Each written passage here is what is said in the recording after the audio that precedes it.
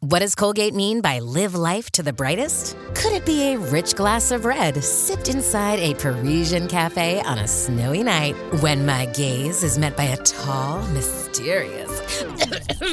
I mean, brushing is directed with Colgate Optic White Pro Series toothpaste gives you a visibly whiter smile in just 3 days, so you can live life to the brightest and finish that glass without worrying about teeth stains. Colgate Optic White. Find it at all major retailers. This episode is brought to you by Shopify. Whether you're selling a little or a lot, Shopify helps you do your thing, however you cha-ching. From the launch your online shop stage, all the way to the we just hit 1 million orders stage. No matter what stage you're in, Shopify's there to help you grow. Sign up for a $1 per month trial period at shopify.com/special offer, all lowercase. That's shopify.com/special offer. Hello, everybody. This is Marshall Poe. I'm the editor of the New Books Network. NBN listeners like to read books and buy them. So we thought we'd tell you that right now, our friends at Princeton University Press are having a remarkable site-wide sale. You can get 50% off books, including ebooks and audiobooks, with the code 50, F-I-F-T-Y, at checkout until May 31. You can save some real money on Princeton University Press books. I encourage you to go there and check it out.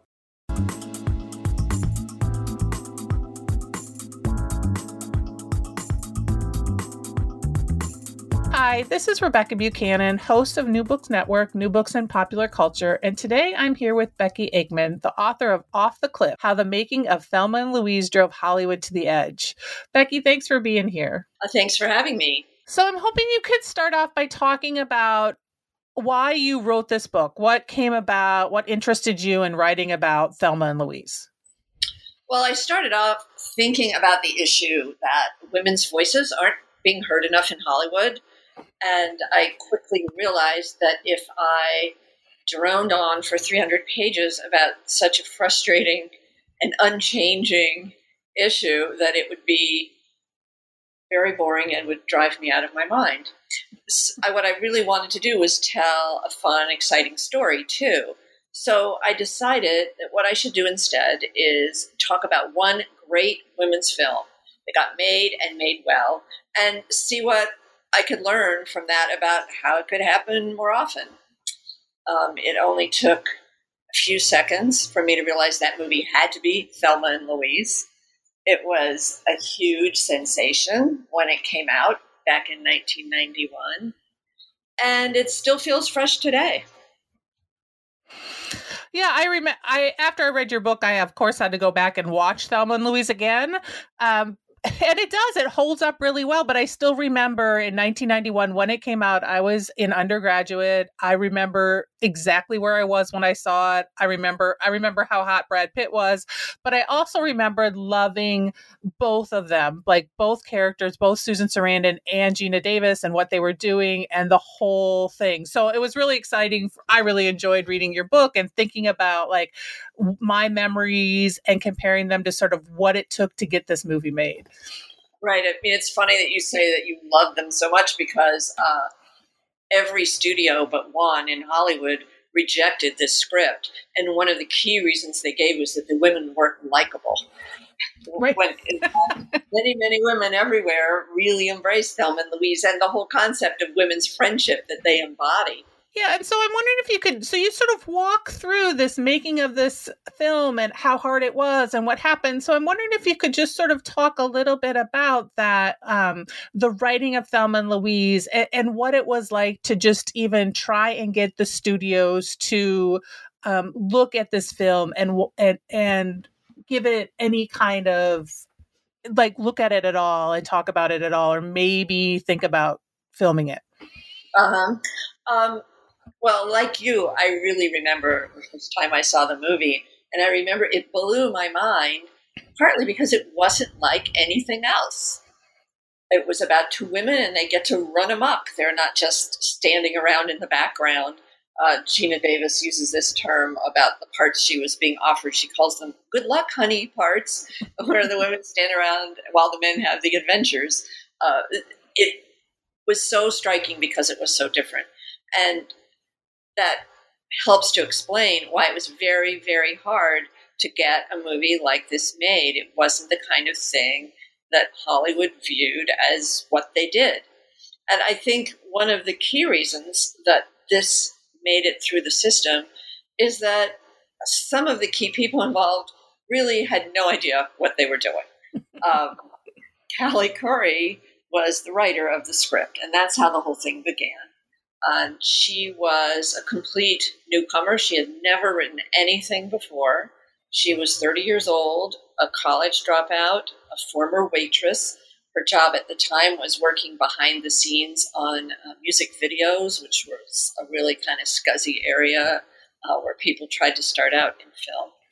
And she threw all of her personal frustration about her own thwarted ambitions into writing this script about women who wanted to break free from convention and express themselves.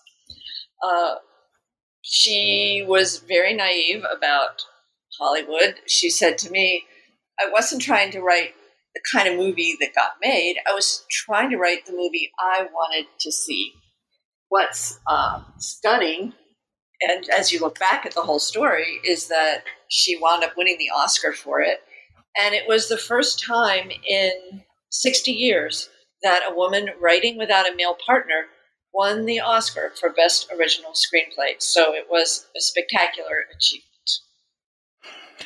Right. And one thing I found really interesting and what you did in the book is you told the story of Thelma and Louise, but you also sort of told the story of women in Hollywood at this time, but it really sort of, it's still going on, right? Like some of this hasn't changed at all.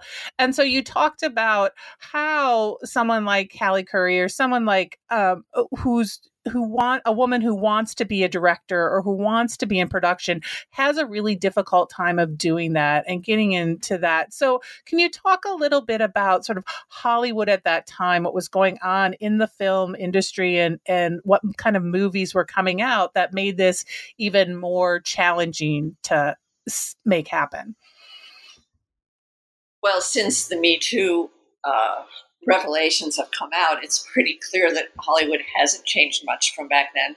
When I was doing my research, I was expecting that women weren't treated especially well, and I was shocked at how bad it really was. And now I think everybody's shocked at how bad it really was. Women at that time were not treated with much respect by people who ran the movie business, and they were frequently demeaned and sexually assaulted, as they have been now also. And the end result, in terms of what people got to see at the movies, was that women didn't get to have the opportunities to tell stories that meant something to them. It's changed maybe a little bit back in the late 80s when this movie was being developed. It was just unheard of for a movie like this to somehow get through the system, and for a woman who had created a movie who had no background whatsoever to somehow get the ear of high-level people in Hollywood and get her project realized. It was typical that maybe one, maybe two of the top 50 movies in a year would have a female lead, and then they were usually romantic comedies, so it was about getting a man. A woman, or let alone two women, in the lead were considered box office poison. And those kinds of movies were almost never greenlit. In the 10 years before, you can name just two or three. So it was an extraordinary thing for Callie Curry to even think that someone would make this movie. But she had a great deal of chutzpah, and she and a friend passed the script around to anybody they could get to listen, and ultimately did get the ear of some high-level people in Hollywood who loved what she wrote. Right. And so you talk to, and you open up with also the role of her agent, right? And what Diane Cairns was, how she sort of played an important role in this and sort of getting this script and getting money and getting backing for this script. So can you talk a little bit about her role and sort of what she did to get this off the ground? Yeah, she played a very key role. The other key role was when the script was passed around, Callie and her friend Amanda Temple knew a little bit a woman who worked at a low level for the director Ridley Scott, and they showed the screenplay to her she loved it and showed it to Ridley Scott. Now, Ridley Scott was a very high-powered director at the time, known mostly for making real big sci-fi action movies.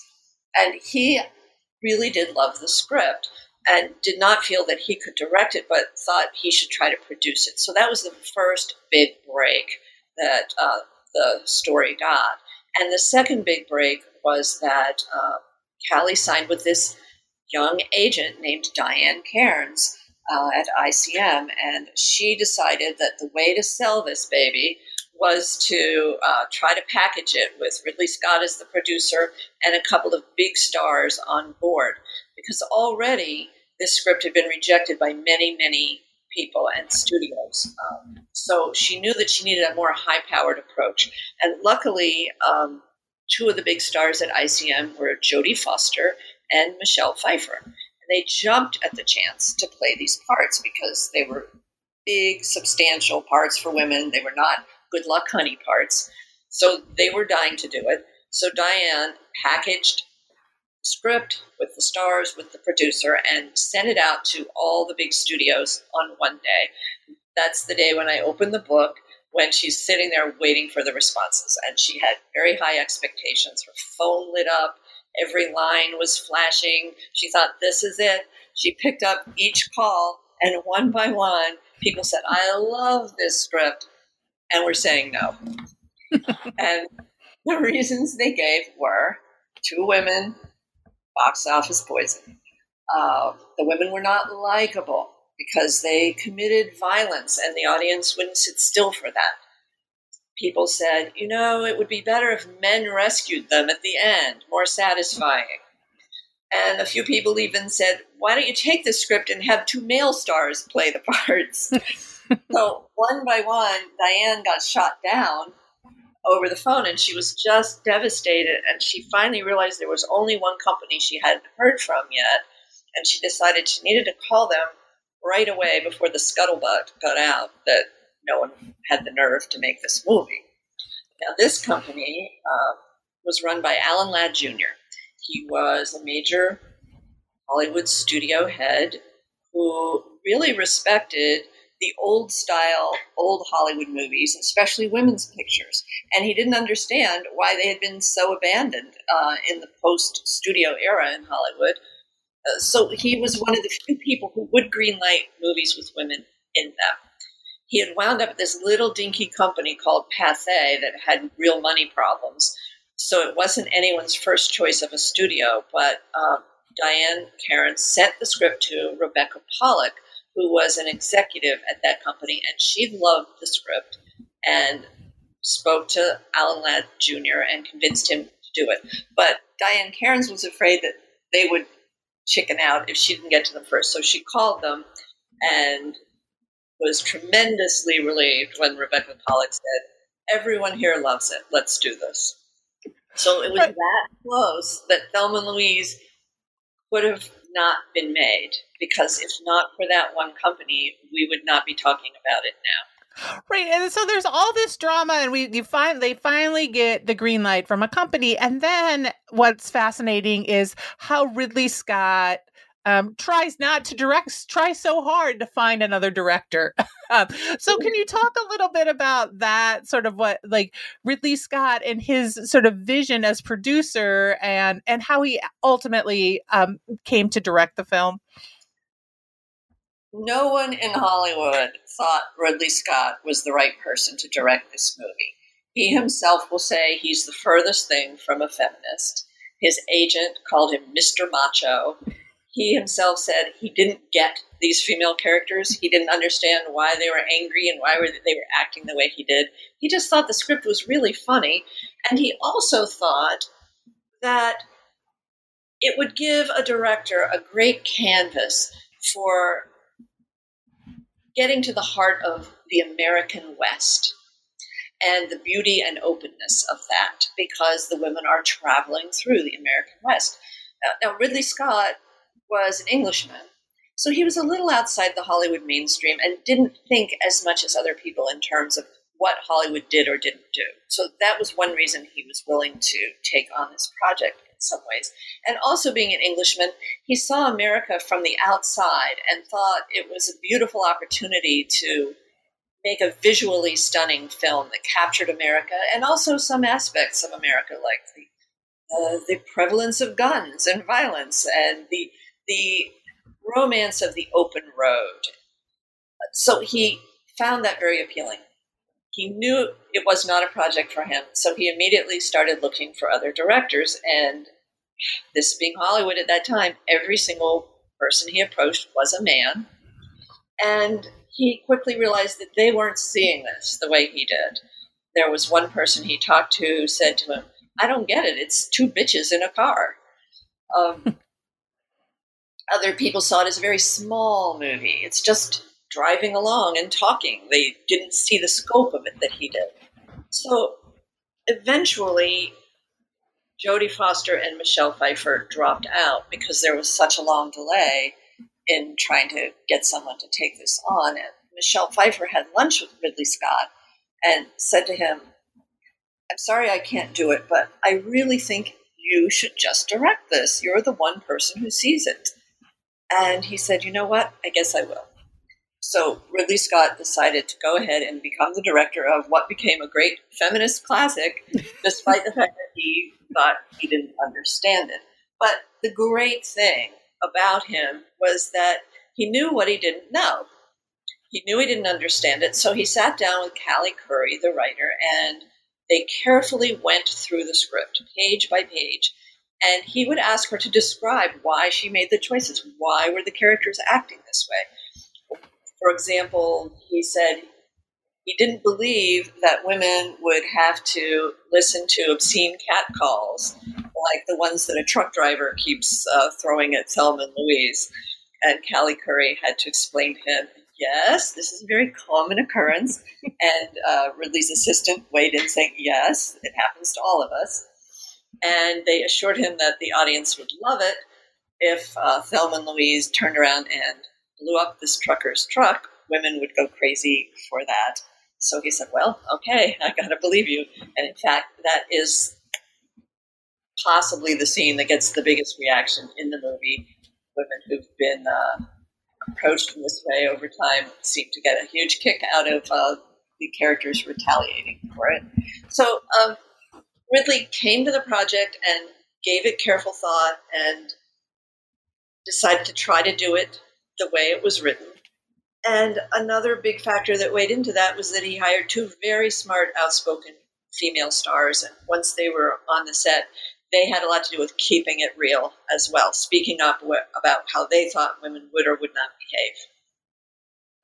Right. I thought one thing that was really, for me, really fascinating, and one thing I love that you talked about often in the book was the role of Susan Sarandon, Geena Davis, and Callie Curry in really making sure that their voices were heard, and Geena Davis talks to you about how she went from being sort of pleasing to everyone to realizing she wanted to be more like Susan Sarandon. She wanted to sort of speak up more and say her mind. And so can you talk a little bit more about how those two got cast and sort of their role in this film and their role in sort of making these two characters the characters who we know and most of us love? Once Jodie Foster and Michelle Pfeiffer dropped out of the project, it became a sensation in Hollywood because every single working actress lobbied hard for those parts. There were so few opportunities to play a fully fleshed out role that wasn't in a romantic comedy, that wasn't standing around screaming in an action movie.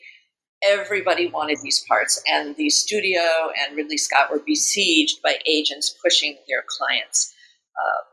Some of the top contenders included Cher, who was a big star at that time. She just won the Oscar for Moonstruck. And Meryl Streep and Goldie Hawn personally lobbied very hard to play those two parts together because they wanted to work on a project together. There's a long, long list that I go through in the book of people who wanted the roles and were considered for the roles. Nowhere in the lists of the files that I found at the studio were Geena Davis and Susan Sarandon mentioned, except once there was just a little note, Geena Davis, and they misspelled Gina. Gina instead of Geena. But Geena Davis had somehow got her hands on a copy of that screenplay, and she wanted that part so badly. So she personally lobbied, and her agent called Ridley Scott's office practically every day for a year to try to get her considered for this role. So Ridley Scott said, okay, I'll sit down and have tea with her. They met, and he knew that she had an image of playing sort of goofy, wacky characters in movies like Beetlejuice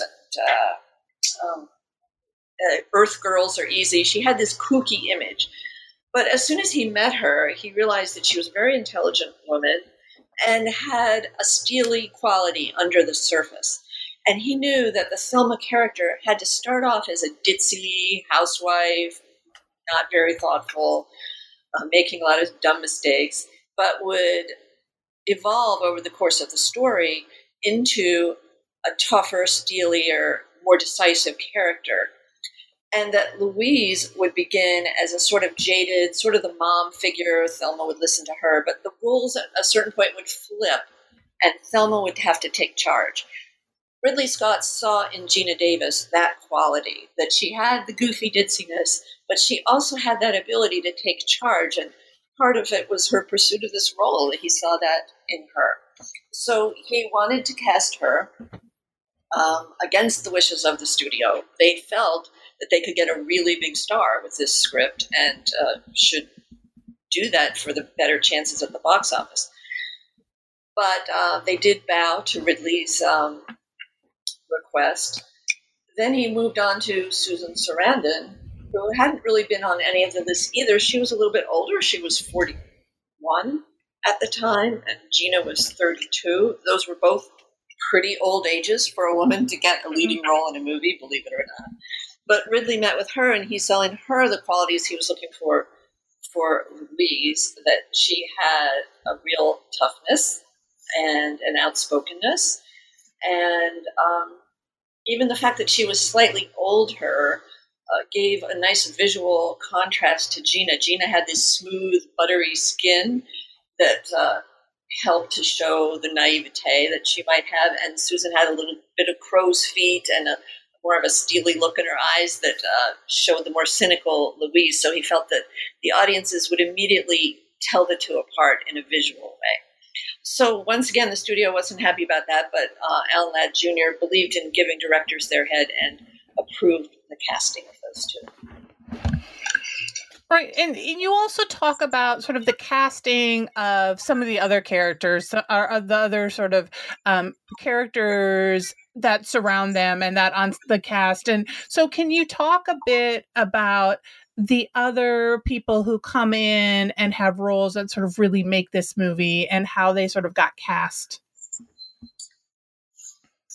Most of the parts were men, and Ridley Scott knew that the script made fun of the men for having many, many failings, and he felt that it was important for the portrayals to be comic so that the audience could enjoy it, so it wouldn't be too polemic and alienating to the men in the audience. So he wanted people who could be funny and who were a little different, not just glamorous male movie stars either. So he looked very hard with his casting agent to find people who were real seeming. So, for example, they chose Harvey Keitel for the Southern Detective, a very unusual choice, but Ridley Scott had worked with him before and felt that he could make that character more sympathetic, even as he hunts down the two women. He chose, somewhat strangely, Michael Madsen to be the love interest for Susan Sarandon. Ridley Scott wasn't too comfortable with that relationship being too romantic, and so he chose Michael Madsen, who was known mostly for playing psycho killers at that time, and since then he's also played a lot of psycho killers. But he had a kind of dangerous quality that would rough up that character and make the romance not too sticky sweet, that would show the downside of that romance. So Michael Madsen was brought in to read for the part of the rapist, and said he didn't want to play that part. He was sick of those parts. He wanted this romantic part. So they took a chance and cast him. The biggest casting coup of the film is Brad Pitt as JD, the sexy hitchhiker who has a wild night in a motel with Thelma. This was the very first movie that Brad Pitt was cast in, so it was quite a find. The production didn't have much money, so they were reading all unknowns for this rather small part. Luckily, I got to see the audition tapes for these people, and they are a hoot. But many of them, and I name them in the book, went on to become extremely big stars in Hollywood. So they had quite a list of people who tried for this part. But I think it's one of many examples in this film where there was a critical mass of women who could make decisions. The writer, the producer, the woman at the studio, and the two stars, not just one, but two of them. So they had a lot of clout. And I think you can credit Geena Davis for discovering Brad Pitt and making him a star, because she had an uncanny ability to understand what might appeal to the ladies out there. She read at the auditions with the finalists for JD, the hitchhiker. And I saw them all, and they all played kind of dangerous bad boys. But when Brad Pitt came in, Geena Davis kept looking at him and became so flustered that she forgot her lines, completely bollocksed up his audition, and apologized to him as he left. After he left, the casting people and Ridley Scott were talking about the other finalists clearly preferring them. And Geena Davis debated for a minute, should she speak up, and finally decided she just had to. She said, "Hello, the blonde one." And Ridley Scott later said he did see her face redden up when he walked into the room and realized he had something. So Geena understood what women would like. Clearly she was right. I think having seen the tapes, I know all of the guys played it as kind of a dangerous bad boy, kind of a James Dean type. But Brad Pitt played it that way, but also he was very, very polite. And I think Geena understood that that would appeal to women. A dangerous bad boy who has manners. And also, of course, she loved the way he looked. So I do think that the sex scene they share, which if you've seen the outtakes, which no one really has, outside a small circle, is one of the steamiest love scenes ever filmed. They had to trim it a lot because it just took over the movie too much. But that sex scene made Brad Pitt a star. And I think part of it is it's a very unusual love scene in that it's one of the few, I think, ever shot from a woman's point of view. Ridley Scott personally spritzed Evian water over Brad Pitt's torso so it would glow perfectly in the light. And he filmed personally with a handheld camera much of the scene from Thelma's point of view, glorifying the beauty of Brad Pitt. And when they showed Geena Davis's face, it showed pure, unadulterated lust. And I think that scene taught the audience to look at Brad Pitt that way, and they've looked at him that way ever since.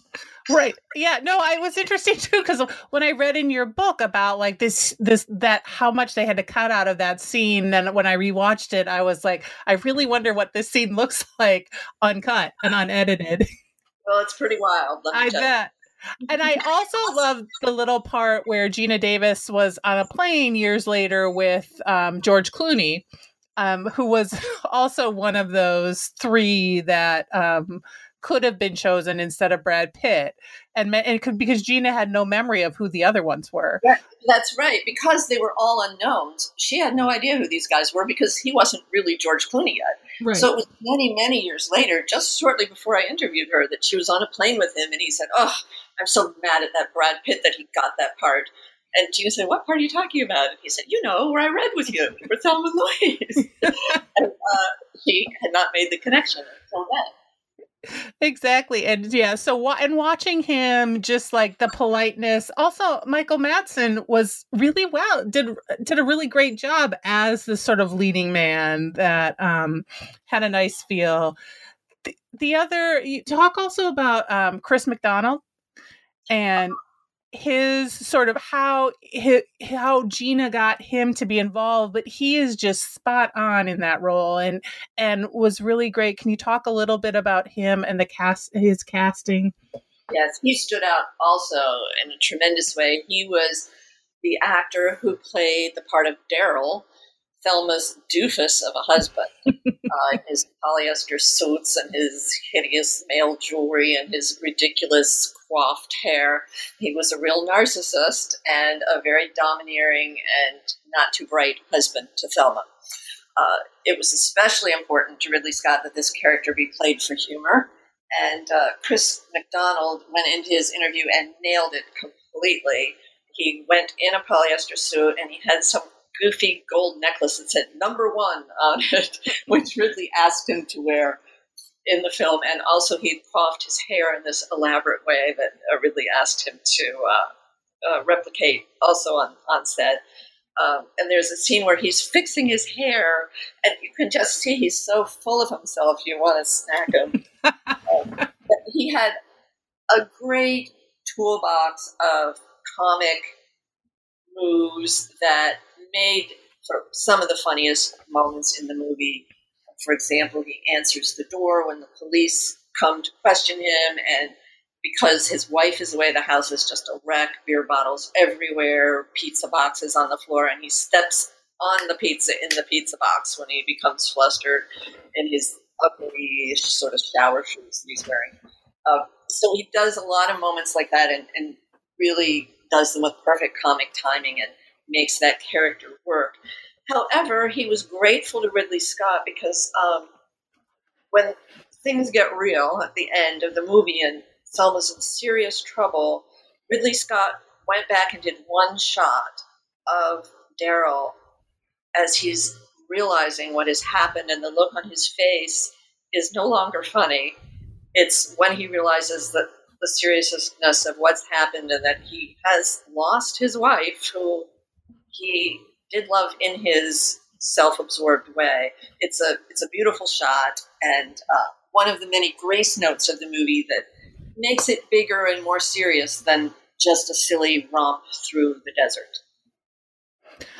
So another thing that I found really interesting in thinking about this movie and the role that this movie has sort of played in Hollywood history, and as well in sort of making some kind of inroads and changes, is, so you talk also a lot about the actual filming, right? So we get Ridley Scott into place, we get the actors into place, and then you look at sort of the filming. And one of the things I found interesting was that at that time, the writers were not really allowed on the set, right? Or they, necessarily allowed on the set, and that Callie really wanted to be a part of this film as it moved forward. She didn't want to just write it and let it go. And so can you talk a little bit about her role throughout the film and how she, when it was being filmed and through that, what she sort of brought to the movie?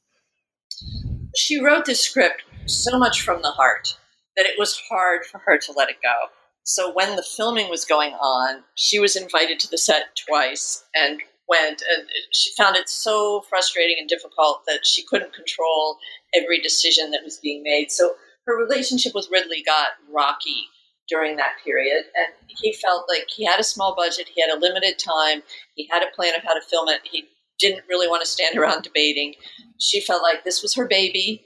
She wanted input still. So there was friction there. If you ask me, the friction was productive.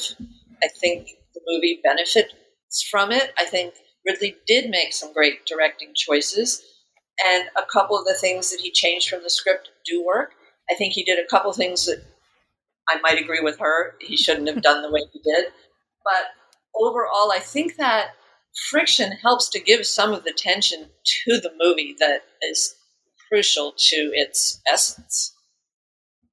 And also, she had good stand-ins in Gina Davis and Susan Sarandon, because they were taking no guff throughout this. There was one day when Ridley Scott came up to Gina Davis and said, okay, this is a day when Thelma is feeling really great and really free, and you're driving along in the car, and why don't you just take off your top and wave it around?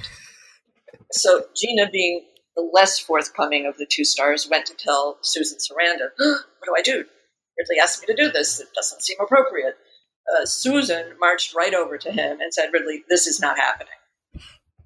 So the two of them together had enough clout to make decisions like that and have him listen.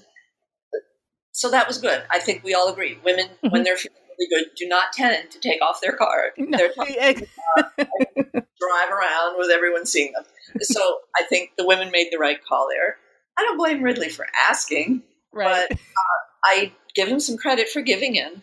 So there were a lot of moments like that where having a critical mass of women involved just helped to keep it as one of the movies where women see it and go, yeah, that's how we act. And one of the things that when I first saw this film, and it stays sort of true, I think, even, almost 30 years later, is that, and I think sometimes it's forgotten about, but it's so important, is that rape scene, right? And you talk a bit about that and filming it and how that was handled. And I think it could have been handled, in many different ways, especially during that time period, but it's handled so well and it's done so well. And so can you talk a little bit about that and the filming of that and sort of what that meant for the tone of this film and moving, because it was filmed right at the beginning, wasn't right? It was one of the first scenes that was. So can you talk a bit about that and how that sort of set a tone for the film moving forward?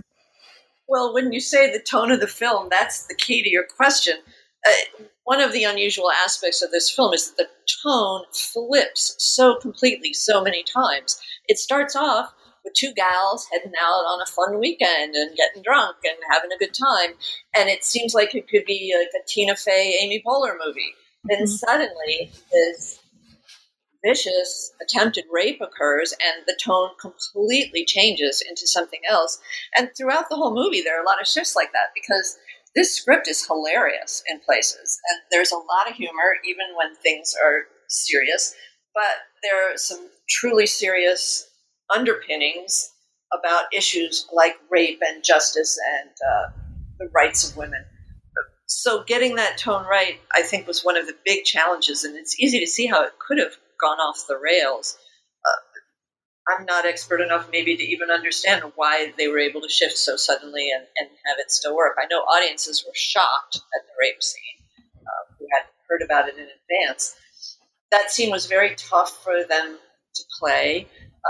Many actors did not want that part of the rapist because he was a very ugly and unappealing character. And the actor who played the role, Timothy Carhart, said it took a huge toll on him to have to go to such an ugly place. The scene was filmed in the middle of the night because it took that long to set up the lights and be ready and everything, so everyone was exhausted. And Gina Davis has quite an ability to put herself into a situation as if it's really happening, and that freaked Timothy Carhart out also because she just looked terrified and so genuinely upset. After the filming of it was over, the two of them parted in almost a hostile way because it was just hard to switch back to being pleasant and open after that. But it is an essential scene to the movie. And after seeing the first rushes from it, Ridley Scott decided that it had to be harsher than it was because it sets the rest of the story into motion. So they went back and actually did retakes on it that made it a little more violent later in the production. Because without that, there was already so much criticism. Wow, these women are running amok and are violent. So you needed that scene to justify what the lead characters were doing from then on.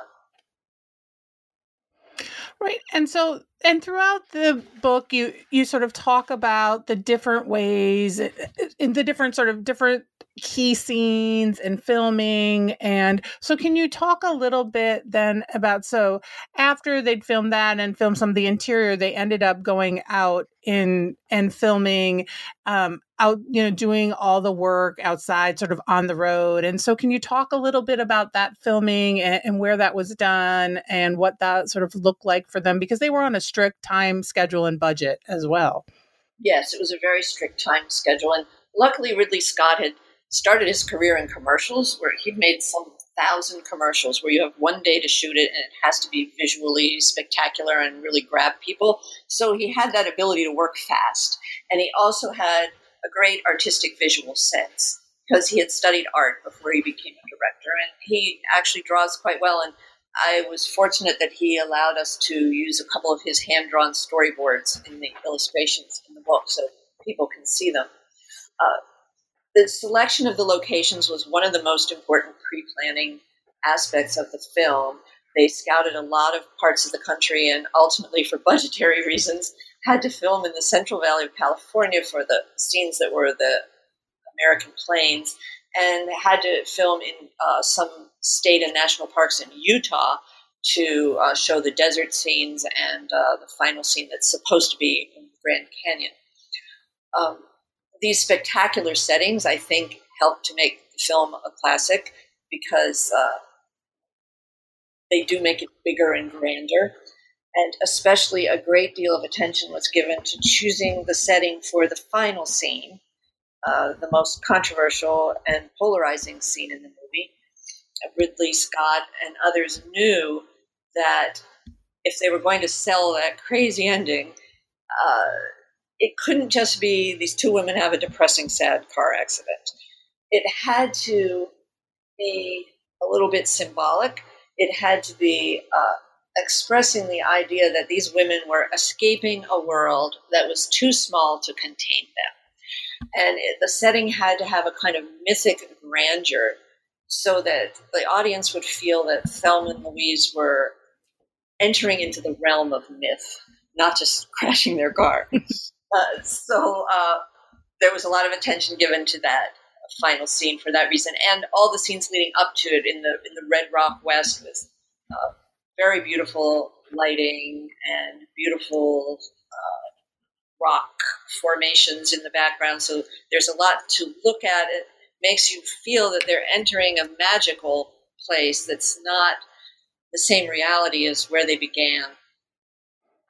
Right. And that final scene was really on a tight budget as well. They had 3 cars that they were hoping that they could make this scene work.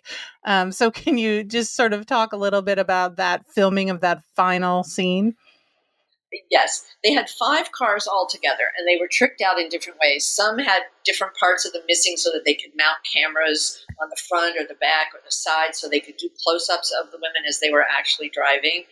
There was no budget for special effects, so everything is real. And the car going off the cliff had to be real, too.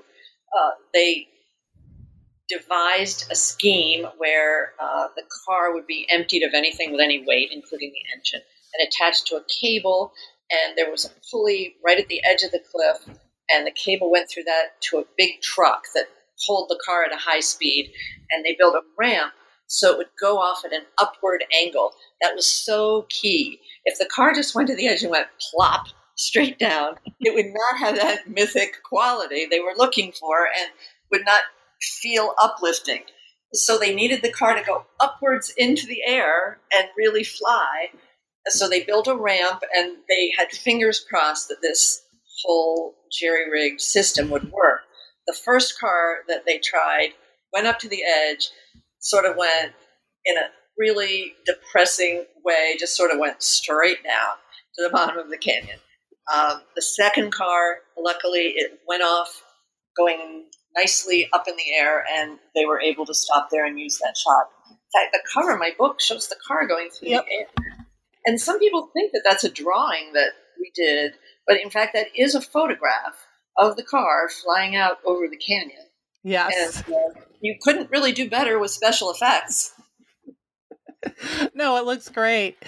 And so you walk through sort of, how we get to this film, how this film gets made, and then you finish off with like sort of looking at what happens after it gets made. And so it wasn't right away, it wasn't just all excitement about the film. You talk a bit about how they test screen it and how the ending was Ridley Scott had changed the ending a bit, and that did not go over well with sort of the test screening. So can you talk a little bit about what happens with the test screening and once it comes out? Yes, the first test screening was an absolute disaster. The audience hated the movie and they hated the ending. When it started, they were laughing and seemed to be into it, but then the tone just shifted and the comment cards were really hostile. Afterwards, all the filmmakers gathered over a steak dinner and they just wanted to kill themselves. And deciding what to do. They wanted to just rip it apart, take out whole sections, redo whole sections. They didn't know what to do. But Alan Ladd Jr. and Rebecca Pollack from the studio said, let's remember why we did this movie in the first place, what made it special in the first place. Let's not mess with the intention here. Let's try to go more strongly with the intention. So there had been one shot that had been added to the final scene that softened it a little bit. They decided to snip just that one shot. It was really small, and make the ending stronger. So the next night they did a test screening and the audience went crazy. They loved the film, and some said they hated the ending, but they loved the film. Others said they loved the ending too. I think everyone knew it was the ending that had to be. Otherwise, it would feel like a cop-out. So they stuck with it, and from then on, the test screenings were very, very positive. And so you sort of end the book, too, by sort of looking at what happened to some of these actors and directors and people who were part of this film and sort of what this film has meant for Hollywood. And like we talked about at the beginning, what has changed, but so how much has sort of stayed the same in Hollywood even after Thelma and Louise was made. So I don't know if there's anything you want to mention about sort of those final takeaways that you sort of give us about the making of this film and its role in Hollywood.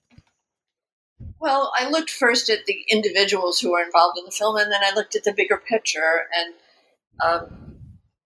the film has become quite legendary in Hollywood. Many, many people, including people who were too scared to make it, say, oh, it's one of my favorite films. Many of the men involved in the film went on to great glory. Brad Pitt, I think we've all heard of him by now. Ridley Scott went on to many other things, winning Oscars. The women got a lot of prestige from it, but it was a lot harder for them to get work than it was for the men.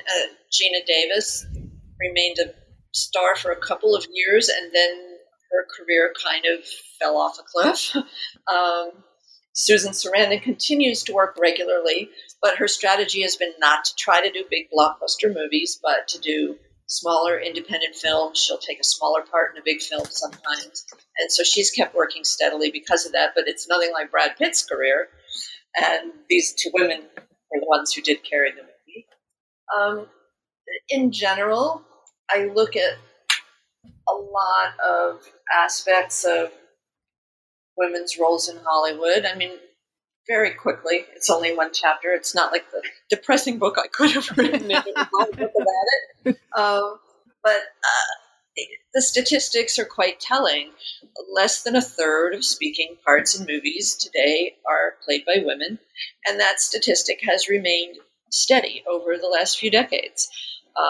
Less than 10% of the major movies are directed by women. That's also stayed pretty steady. Usually it's less than 20% of leading characters are women. Not that many more women get to write movies than direct movies. A little bit more, but it's still a very small number. So it hasn't changed much. My personal opinion is that now the good luck honey parts get to be a little feistier, like the girlfriend gets to tell off the bad guy more often, or gets to do some action, but it's still the guy who rescues her in the end often. And we've had some very, very successful movies carried by women, like Wonder Woman, like Gravity with Sandra Bullock, like Bridesmaids. And every time it happens, everyone said, oh, it was a sleeper hit. Who knew? But there is, in fact, a pent-up demand out there for people, not just women, but men too, to see stories that aren't the same old stories. So I think one advantage of opening up Hollywood opportunities for more people is that we get to see more fresh and original films, like Thelma and Louise. It's just not like other movies that came before it, and people responded to the fact that they were seeing something new and exciting. So I wish that that lesson could be taken more to heart, and that we'd see more movies that are mind-blowing and you go, wow, I didn't know that would happen. Exactly. So we've been talking a while. I don't know if there's anything you're working on right now that you want to share or promote. No, I haven't chosen what my next project will be yet. So I'm working on selecting one. With nonfiction, choosing your subject is so key because I don't get to make things up. It has to be a story that is great and that doesn't need much burnishing to make it really flow. This story, I think, completely worked because it was a bunch of underdogs. They're going up against a stacked system.